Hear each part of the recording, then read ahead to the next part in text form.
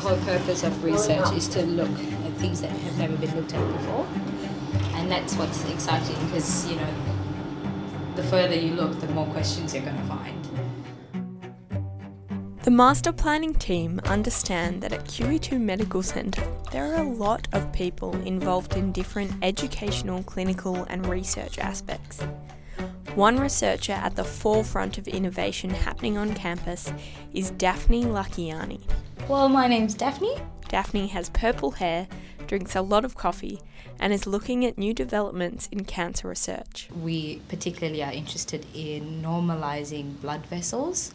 A great master plan should consider how we attract people like Daphne from across the world to the QE2 Medical Centre. I left home to come here to Perth to do my degree. Daphne moved away from her family in Singapore to pursue research in something that was close to her heart. I decided to go into cancer research because when I was 12 years old, I lost my aunt to breast cancer. That was where it all started. At that point, being a young kid, watching my cousins who were the same age as I was, losing their mother, it upset me and it worried me that a disease could just take my aunt like that. I had no idea what it was. I didn't know how it came about. I had no idea. All I knew was that my auntie was gone. And at that point, I decided, okay, I'm going to invest some time into looking at understanding this disease. Eventually, I decided I'll go on and pursue a degree in biomedical science. And into my first semester, I heard that my mother was diagnosed with breast cancer. And that was obviously the worst nightmare because for me, I knew what happened to my aunt and I had worked in the field for a little bit. So I was aware that research had come quite a way since my aunt had passed away. So there was obviously a lot of developments in research and I knew that there was a chance that my mother could survive. It's been 10 years since the diagnosis and she's alive and well and she's with me, which is a great outcome. And I know for a fact that that's because of the developments that have happened across in research and cancer treatments today. The development of the Harry Perkins Institute of Medical Research was one initiative which was achieved out of the previous master plan. We had the Nobel Prize winner, Barry Marshall. So he was given an award for discovering Helicobacter pylori, which is a parasite or a bacteria that actually lives in your stomach. How he tested out his theory was actually taking the antidote himself by drinking it. There are some crazy people here. And what's your PhD about? We have blood vessels that nourish your organs.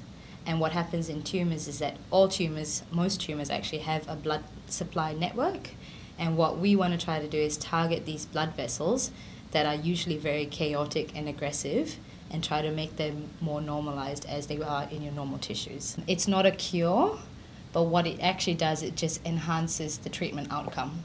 So basically by giving that drug or that compound, what you're doing is actually just providing a better avenue for the drugs to get in, so that like chemotherapy or immunotherapy to get into the tumour. Daphne tells me about how much campus design impacts her work, from spaces where people can interact and collaborate between buildings to the huge windows in the shared labs at Harry Perkins. And of course this beautiful view. Previously when I worked in a lab, the very first lab I worked in was underground. It's depressing because you literally don't see any sunlight from the time you come in until the time you leave, and it's just, it wasn't nice. So this is a huge step up for labs. These are massive windows, aren't they? Yeah, these windows are definitely our pride and joy, I think. The master plan will be considering how place and space can foster greater collaboration and performance from researchers, doctors, teachers, and everyone who uses the precinct.